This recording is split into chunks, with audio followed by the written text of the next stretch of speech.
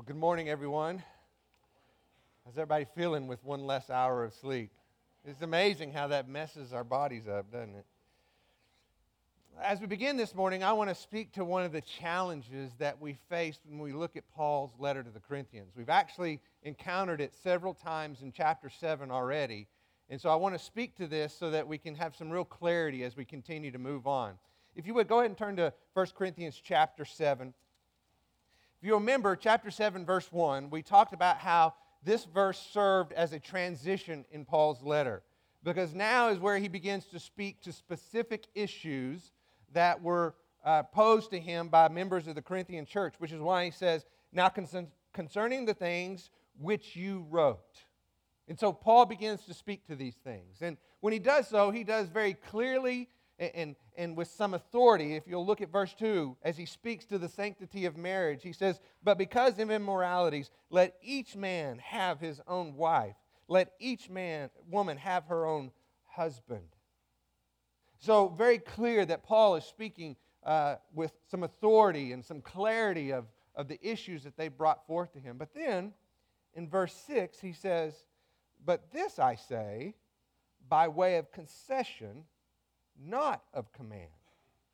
So now we see that Paul is addressing an issue based on his own personal experience. And his concession is that being single might actually be a better option than being married. And he says that it's not a command because he doesn't want to have people say, well, this is what Paul said, so now if you're not single, then you're not in God's will. And that's not what Paul wants them to understand at all. He's helping them appreciate the value of being single in a culture that would have considered it to be a curse, quite literally. And so he is raising the value of being single to be of equal value to the gift of being married. They're both gifts of God. Both have value and purpose. And from Paul's perspective, being single has some clear advantages. And then in verse 10, he goes from the concession back to the command. He says, but to the married I give instruction, not I, but the Lord. So here he's clear that I am now going to reinforce a commandment already given to us by the Lord. And you remember when we talked about this passage, that command was this one. What God has joined together, let no man separate. Which is why he then in verse 12 says, but to the rest I say, not the Lord. And what he's meaning here is, I'm going to take that command and I'm going to apply it to a specific situation in the Corinthian church. Let no one separate what God has joined together. Therefore, if you're married to an unbelieving spouse, do not abandon them. Let God protect the sanctity of that marriage that He created. Because what He's joined together, let no one separate. And then in verse 25, which is where we will begin our passage this morning, he goes back and says, now concerning virgins, I have no command of the Lord, but I give an opinion. Now, normally, when somebody makes a statement like that and they give an opinion, basically it gives you the option to either take their advice or not, right? So is that what we're supposed to do with this statement made by Paul? We could take it or we could leave it? See, this is the challenge of the letter, as we move from these non-commands and these concessions and these opinions given to us by Paul. And so how do we treat those in view of the rest of Scripture? Well, I think it's a real important thing to remember that unlike my opinion or your opinion, Paul's opinion was inspired by God and is included in the authoritative Word of God. It's in Scripture. So instead of providing kind of this take it or leave it piece of advice, Paul's opinion and his answer to these questions is authoritative. And it's authoritative for all believers at all times. Now, his instruction was specific to a certain issue, but it's not confined to only that issue with those people at that time. Otherwise, we're tempted to look at Scripture and say, well, this doesn't really apply to me, so I'll just kind of skip right past that one and move on to the next topic. Well, that's what I call selective application. And it's a very dangerous thing for us to take that ability upon ourselves and pick and choose what parts of Scripture we think might apply to us. Instead, I would like to offer a different suggestion based on 2 Timothy 3:16, which says that all Scripture is inspired by God. It is God-breathed and therefore profitable for teaching, for rebuke, for correction, for training in righteousness. It's all of Scripture. And so, even though Paul is speaking to a specific people at a specific time, the instruction he gives, listen to this, the instruction he gives is always based on timeless biblical principles. So our goal is to look at that instruction and understand what that biblical principle is, and then consider how that applies to our life as well. You see, that's the challenge, is to learn what those biblical principles are and then apply that truth to our lives. So this morning, as we look at this passage this morning, I want us to look at what Paul's instruction is to the Corinthian church. But at the same time, I want us to appreciate the value of the biblical principles that that instruction is based on and consider how that does, in fact, apply to our life, that it is relevant to our situation, and therefore we need to pay attention. So before we do that together, let's go to the Lord in prayer. Father, we understand that your word is God-breathed, that it is profitable for teaching, for rebuke, for correction, for training in righteousness. Every word on every page was inspired by your Spirit and intended for a good purpose in our lives. And we understand that God-honoring decisions are always based on timeless biblical principles. And very often those biblical principles have the end in view. It's decisions based on an eternal perspective. So this morning, will you help us see how Paul takes the very heart of that truth, applies it to the Corinthians, and see how that it directly applies to us as well. We want to make God-honoring decisions that glorify you, that are based not on the transient nature of this world that is here and then gone, but is based on the world to come, which exists for all eternity. We pray this in your name. Amen. So, as I mentioned, here's how we're going to do this. We're going to look through this section of Paul's letter beginning in verse 25, and we're going to see how Paul gives instruction to the Corinthians, and then we're going to make sure we appreciate the importance of the biblical principle that advice is built on. So, verse 25, if you'll read along with me. It says, "Now concerning virgins I have no command of the Lord, but I give an opinion as one who by the mercy of the Lord is trustworthy. I think that this is good in view of the present distress, that it is good for a man to remain as he is. Are you bound to a wife? Do not seek to be released. Are you released from a wife? Do not seek a wife. But if you should marry, you have not sinned. And if a virgin should marry, she has not sinned. Yet such will have trouble in this life, and I'm trying to spare you." Now, right off the bat, we have a difficulty because Paul uses a word that is a distraction to us, okay? It's the word virgin. And let me simplify it for you. He's talking about someone who has never been married. That's what that term is intended to describe. And more specifically, it's someone who has never been married, but they are betrothed. They are engaged to be married. The reason we know that is because in verse 27 it says, "Are you bound to a wife?" And then it goes on in verse 28 and says, "But if you should marry." So there is this binding agreement before marriage takes place. And so I want to talk about that. Betrothal in their context is very different than engagement in ours. Okay? So for them, betrothal, much like engagement, took place about a year before the marriage itself, before that wedding ceremony. But there was a binding contract that brought those two people together as that marriage was arranged, typically by the fathers. And they went into a contract with one another to say these two people, this man and this woman, are engaged to be married. And they were considered to be married lawfully when they were in that period of betrothal. The reason we know that, there's a good example. Turn to Matthew chapter 1, verse 19. You'll remember this because this is the betrothal of Joseph and Mary, the mother of Jesus. Look at verse 19. It says, and Joseph, her husband.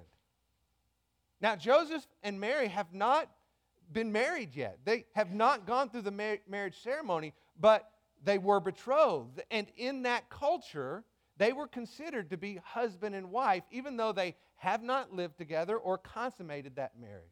That ceremony was yet to come. They were preparing for that day, which is why he goes on to say, being a righteous man and not wanting to disgrace her, he desired to put her away secretly. Literally, put her away means to give her a certificate of divorce. Because in the eyes of that culture, they were considered to be married. It was a binding agreement between a man and a woman. So back to our passage in verse 27, Paul says, if you are bound, and he's talking about this binding contract of betrothal. He says, if you are in that relationship, don't seek to be released. But if you're not, don't necessarily seek to be married. And he gives that advice within a specific context. Look at verse 26. He says, in view of the present distress, that it is good for a man to remain as he is. We don't have a whole lot more than that in Paul's letter. There's a couple of things as we go through that we'll encounter. What does he mean by this present distress?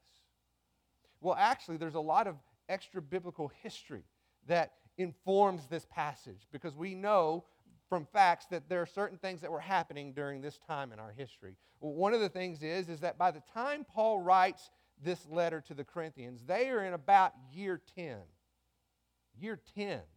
of a very severe famine. Not only that, there had been some flooding in the Nile, which is like the garden patch for that part of the world. And so on top of the famine, there was a food shortage that was taking place in Corinth.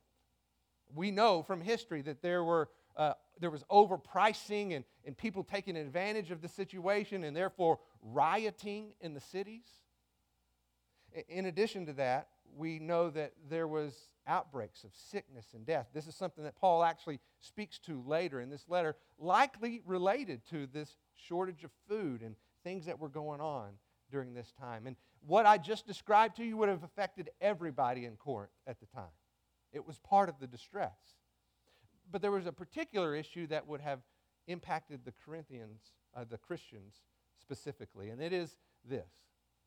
The emperor of Rome at that time was a man by the name of Claudius. And one of the things Claudius did during his reign was build a temple in Corinth, requiring all citizens of Corinth to worship Roman gods. And so, in addition to the other distress that was affecting everybody, the Corinthians faced the reality of persecution for perhaps the first time in their life. Because if they weren't willing to comply, then life would not be good for them.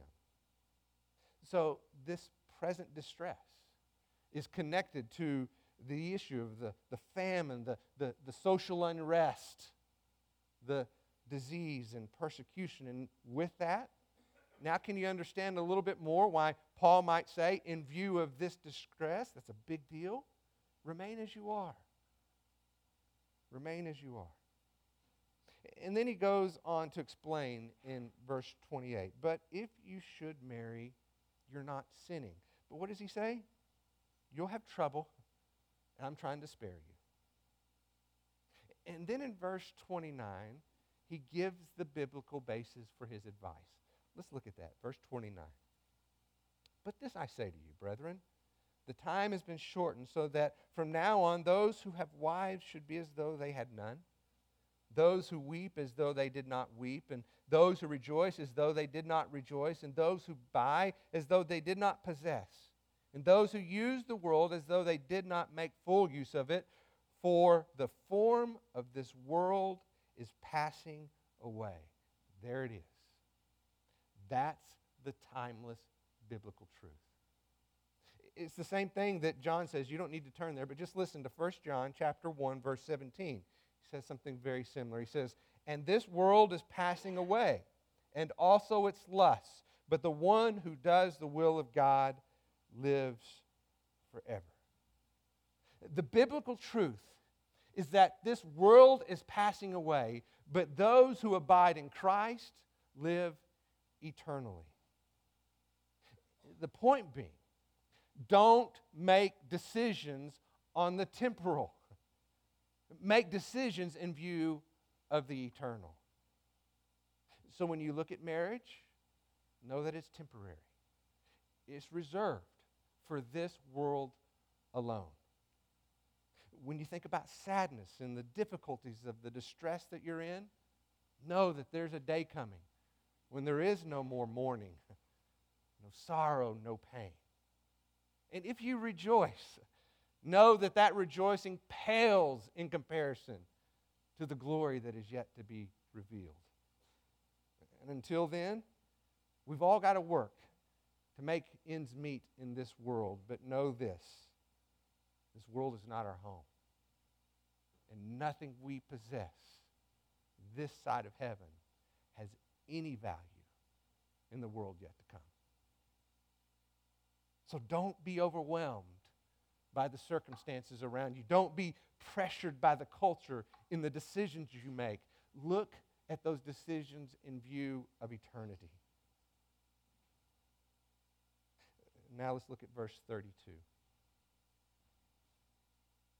Paul says, "But I want you to be free from concern.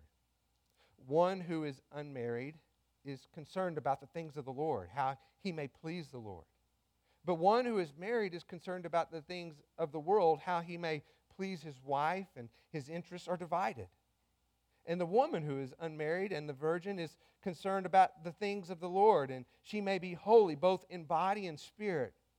But one who is married is concerned about the things of the world, how she may please her husband." When Paul is speaking this section, he is in no way belittling marriage. In fact, he's elevating the responsibility within a marriage relationship from both the husband and the wife. As Paul's already taught us earlier in chapter 7, marriage is a lifetime commitment of self-sacrificing love. And there's an important responsibility that husband and wife have towards one another in that relationship. I think what Paul is saying is echoed throughout Scripture, and one of the places I want us to turn is 1 Peter. So if you would, turn to 1 Peter chapter 3. Because here's where I believe this letter from Peter articulates the very heart of what Paul is trying to say, and I want you to see it from a different perspective. Look at verse 7 to begin with. Chapter 3, verse 7 of 1 Peter. It says, "You husbands," let me say before we read the verse, this is the responsibility that Paul is referring to in his letter to the Corinthians, and it's this: "You husbands, likewise, live with your wives in an understanding way, as with a weaker vessel, since she is a woman, and grant her honor as a fellow heir of the grace of life, so that your prayers may not be hindered." We've talked about this before, and so let me clarify the importance of what this verse is communicating. When it speaks to the woman as a weaker vessel, it is not diminishing her value in any way. In fact, it is elevating it. And the illustration that I've used before is this idea of a piece of fine china. Something that is absolutely beautiful and yet delicate. And so you don't want to take that fine piece of china and put it in there with your everyday dishes where it gets banged around and hit around and chipped and broken. No. This is not any piece of dish that you have. You want to treat this special. You set it apart. You shine a light on it. You protect it. And husbands, that's your role towards your wife. To protect, to nurture, to cherish, to such a degree that God says, if you aren't willing to treat your wife in an understanding way, loving and protecting and cherishing her, then don't bother spending time making requests because I'm not listening. You need to treat her well before you come before me. Honor her, and I honor you. In the same way, he speaks to the wives. Look at verse 1. In the same way, you wives, be submissive to your own husbands, so that even if any of them are disobedient to the word, they may be won without a word by the behavior of their wives, as they observe your chaste and respectful behavior. Both of these conditions are important responsibilities, because it's saying, wives, even if your husband's not doing the right thing, it doesn't give you the ability to do the wrong thing. You need to treat them with the same honor and respect regardless of their behavior. Trusting that your faithfulness to what God's called you to is what He might use to change their heart. Do you see the weight of responsibility for both the husbands and wives? This is no small deal. And that's what Paul is trying to emphasize in his letter. When you enter into that marriage relationship, you are accepting a burden of responsibility that is very important in the eyes of God. In a marriage relationship, the husband and the wife must be concerned about the physical, the spiritual, and the emotional well-being of the other. Because in a one-flesh relationship, what happens to one inevitably impacts the other. So in my relationship with Terry, in our marriage, if she is in a difficult place, I don't have the freedom to just carry on my merry way. Because of the commitment I've made to her before God. If she's hurting, I hurt with her. I enter into that with her. I walk with her. And in the same way, when I'm struggling with discouragement or doubt, which I can speak to, Terry comes alongside me. She supports me. She encourages me.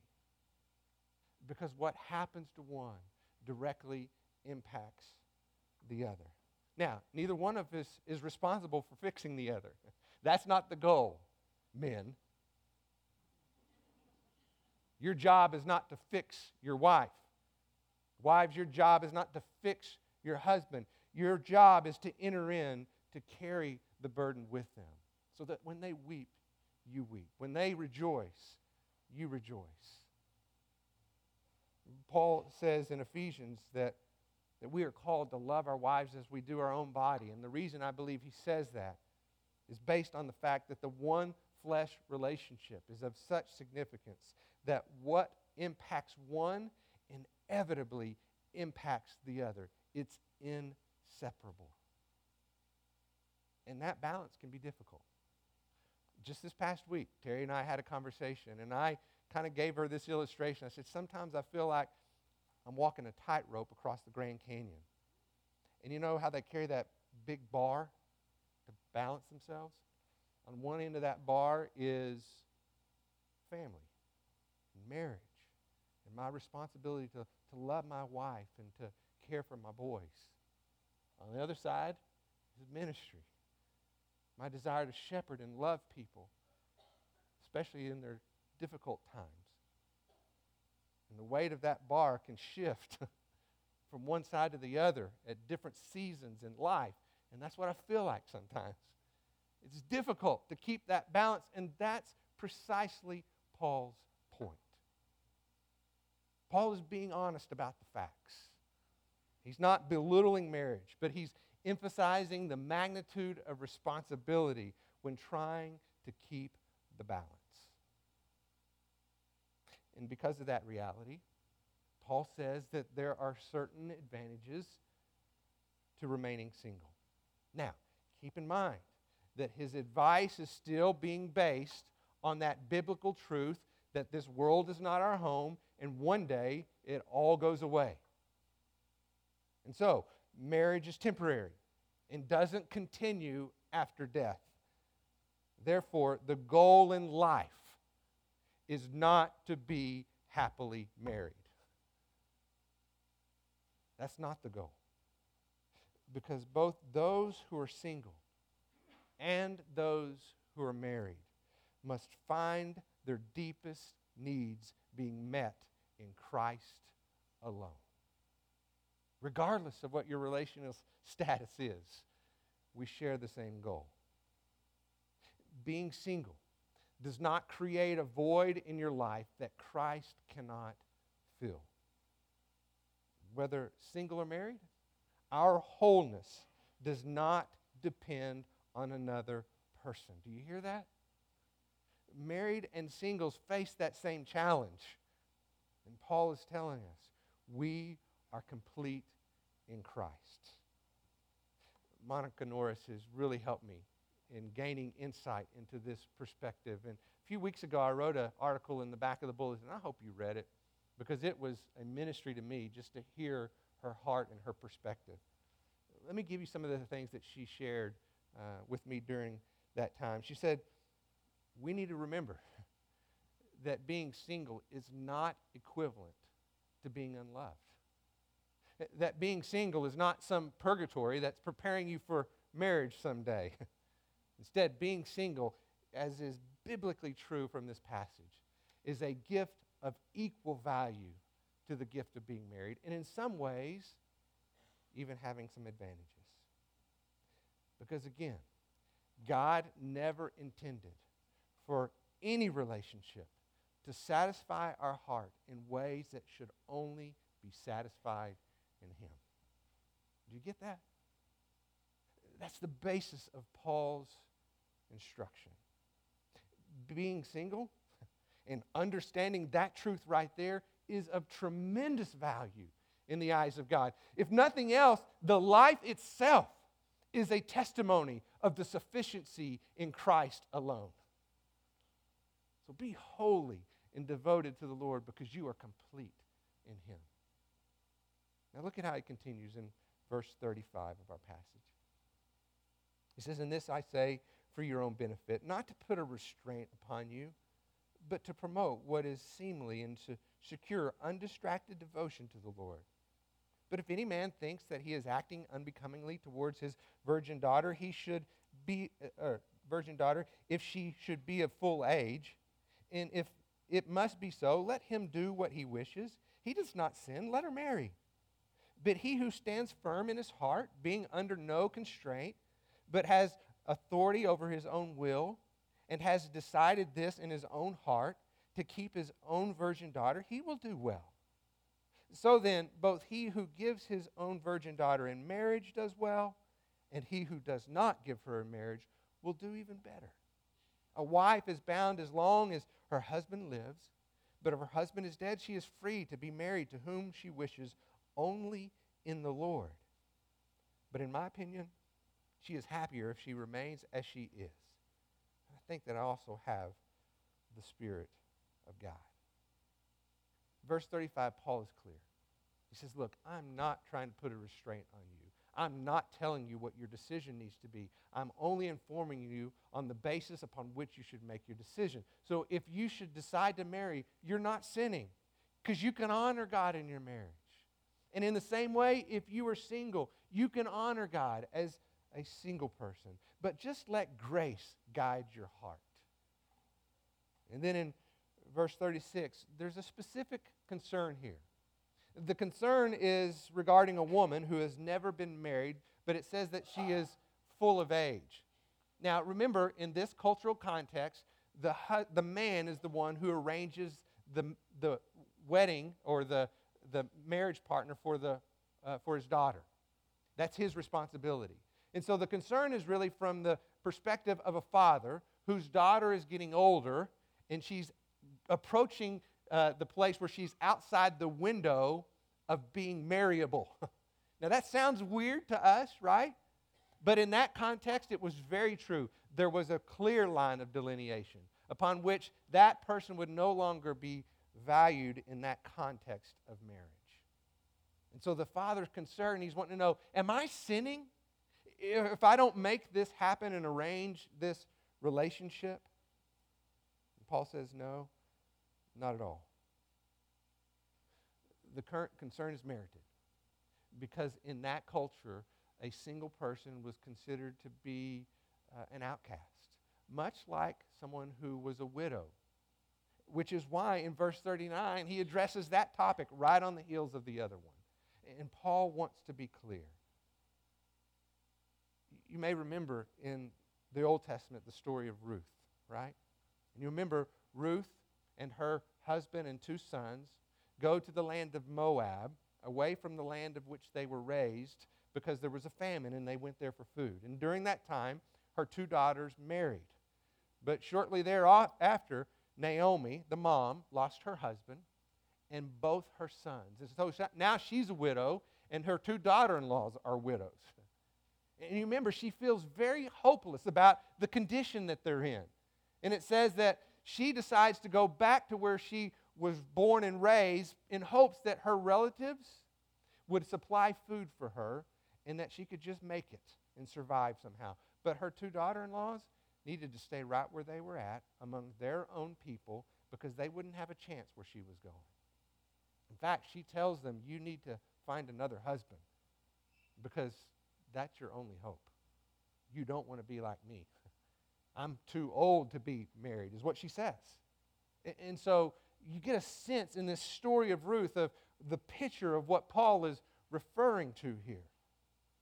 But Paul is not giving a command that tells the Christians in Corinth what they have to do. He's only giving them the biblical basis upon which they should make that decision. He's teaching them to make the decision based with an eternal view in mind. And for that reason, I believe we can look at this passage and the content of what it's speaking to and see how it does directly apply to us. Because here's the reality. We live in a certain culture with certain realities that we have to face. Just like Corinth, our culture places a high value on relationships, doesn't it? Just walk down a high school hallway, and you'll see all the people who find their identity in who they're dating or who they're hanging with, right? If you want to, you can go into the local bar and see the adults doing the very same thing. If you prefer more privacy, you can go about it through online dating, which, by the way, is a $2 billion, with a B, billion-dollar industry in America. Now, sometimes we disguise it in the church and we call it a singles ministry or a divorce group, but very often it can be the very same thing. Not always, but let's just be honest, just as Paul is being honest with the facts in his letter to the Corinthians. We have to be careful not to get caught in the worldly view that looks to find purpose and value in people or possessions. Did you hear that? We have to be careful not to get caught in the worldly view that finds purpose and value in people or possessions, things that are reserved for this world alone. We have to be careful not to make marriage out to be something that God never designed it to be. We often talk about marriage being the need to find that perfect match, that soulmate, right? The one that completes me. And I just need you to know, from a biblical perspective, that is not a true statement. Jesus Christ is the only one who completes you. And if you look to your spouse to be that person, you will be miserable for the rest of your life, expecting them to become someone for you that God never designed them to be. In fact, we need to learn how we are both dependent upon Jesus to fulfill needs in our life that the other one can never, ever meet. And so one of the things that I want to propose to you is this question. If you're married, here's the question. Are you more concerned about how you can love your spouse or how you expect your spouse to love you? Are you more concerned about how you can love your spouse or about how you expect your spouse to love you?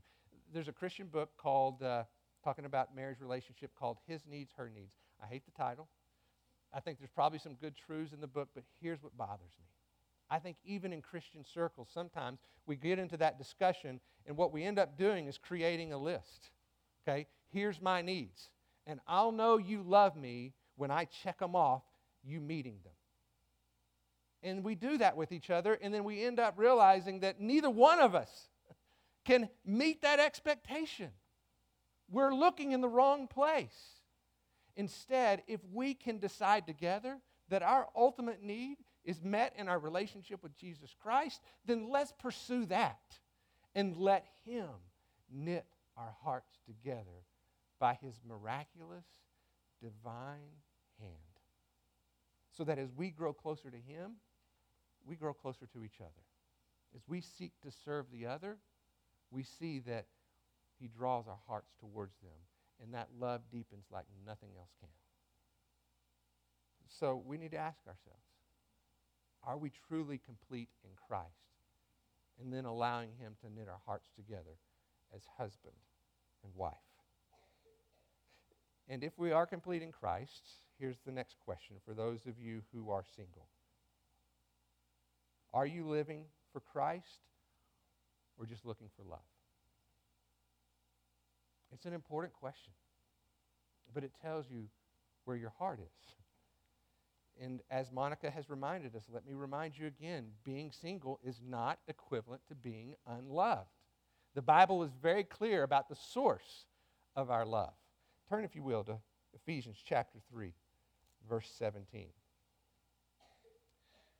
We're making decisions based on timeless biblical truths, and here's one we all need to take to heart.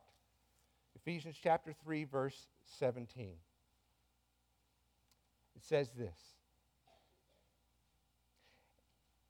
Start at verse 16. And He would grant you, according to the riches of His glory, to be strengthened with power through His Spirit in the inner man, so that Christ may dwell in your hearts through faith, and that you, being rooted and grounded in love, His love, may be able to comprehend with all the saints what is the breadth and length and height and depth, and to know the love of Christ, which surpasses all knowledge, that you might be filled up to all the fullness of God. Now let me just stop there for a second. If you have been filled up with all the fullness of God, is there anything in your life that is not being met by Him?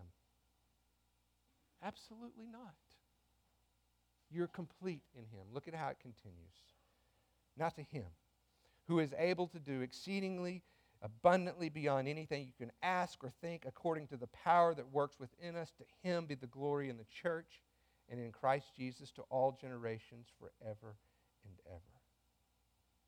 That's where you need to base what you believe to be true and what it says in God's Word. Now, that takes care of marrieds and singles, but I want to bunch us all into this last category because this one applies to all of us. As I said, we need to be careful not to get caught in the trap of finding purpose and value in people and possessions, things that are reserved from this world alone. Now, you don't need to turn there, but you'll recognize this passage. It's in Matthew chapter 6, verse 19, if you want to look it up later. This is Jesus speaking, okay? So listen to what He has to say. It says, "Do not lay up for yourselves treasures upon earth, where moth and rust destroy, and where thieves break in and steal, but lay up for yourselves treasures in heaven, where neither moth nor rust destroys, and where thieves do not break in or steal. For where your treasure is, there will your heart be also." That one applies to all of us. Where your treasure is, there will your heart be also. Here's the question for us. How are we investing our life? And let me get us to answer that question in two ways. Okay? Here's the first way. Go look at your calendar. How do you invest your time? Are you seeking the good life or God's life for you? As you look at your calendar, do you see time invested in people who need encouragement? People that you have to enter into with them to walk through difficult circumstances. Look at your calendar and determine if it centers around you or around others. It'll help you answer the question of where you've invested your life and whether it's a worldly perspective or an eternal view. So your calendar is the first place. Here's the second place. Your budget. Your pocketbook. If you want to know what matters most to you, look how you spend your money. Are you investing in things that preserve and protect you for this world? Or are you leveraging so that you live simply and in order to give maximally the things that further the kingdom of God and have eternal impact? So look at your calendar and look at your pocketbook, because we could probably answer that question in and of ourselves real easy. Oh, well, I'm kingdom-minded, and yeah, we are really into things that advance the kingdom of God. Okay, show me your calendar. Show me your checkbook. And then let's see if they match what you think is true. But you're not going to show me either one of them. You're going to look at them yourself with a sincere heart before a loving and gracious God, and you're going to ask Him. Let me encourage you to ask Him. Lord, teach me how to invest my life for things that last for eternity. Help me to find my purpose and value in my relationship with you and not within people, whether that people is my spouse or my friends or people around me. Help me to believe and understand that I am complete and totally sufficient in you. And just begin to consistently bring yourself back to the place where your decisions are being made on timeless biblical principles. We just saw in our passage this morning where there was a specific context to a specific people, but there was a timeless biblical principle that this world is passing away and that our life needs to be based on things that live for eternity, and that applies to all of us. So just ask the Lord how you can live that out in your life right now, in whatever circumstance you may be in. Let's pray together. Father, I am so grateful for the reminder this morning that every word in this book is inspired by you and profitable for our life. Sometimes it teaches us, sometimes it rebukes us, sometimes it corrects us, but it always trains us to grow in righteousness so that we see life from your perspective, that we value things that are important to you, that we align our heart and our will to yours. So, Father, teach us to live this life making God-honoring decisions based on timeless biblical principles that have ultimately an eternal impact for your glory and your kingdom forever. That's our prayer. We pray this in your name.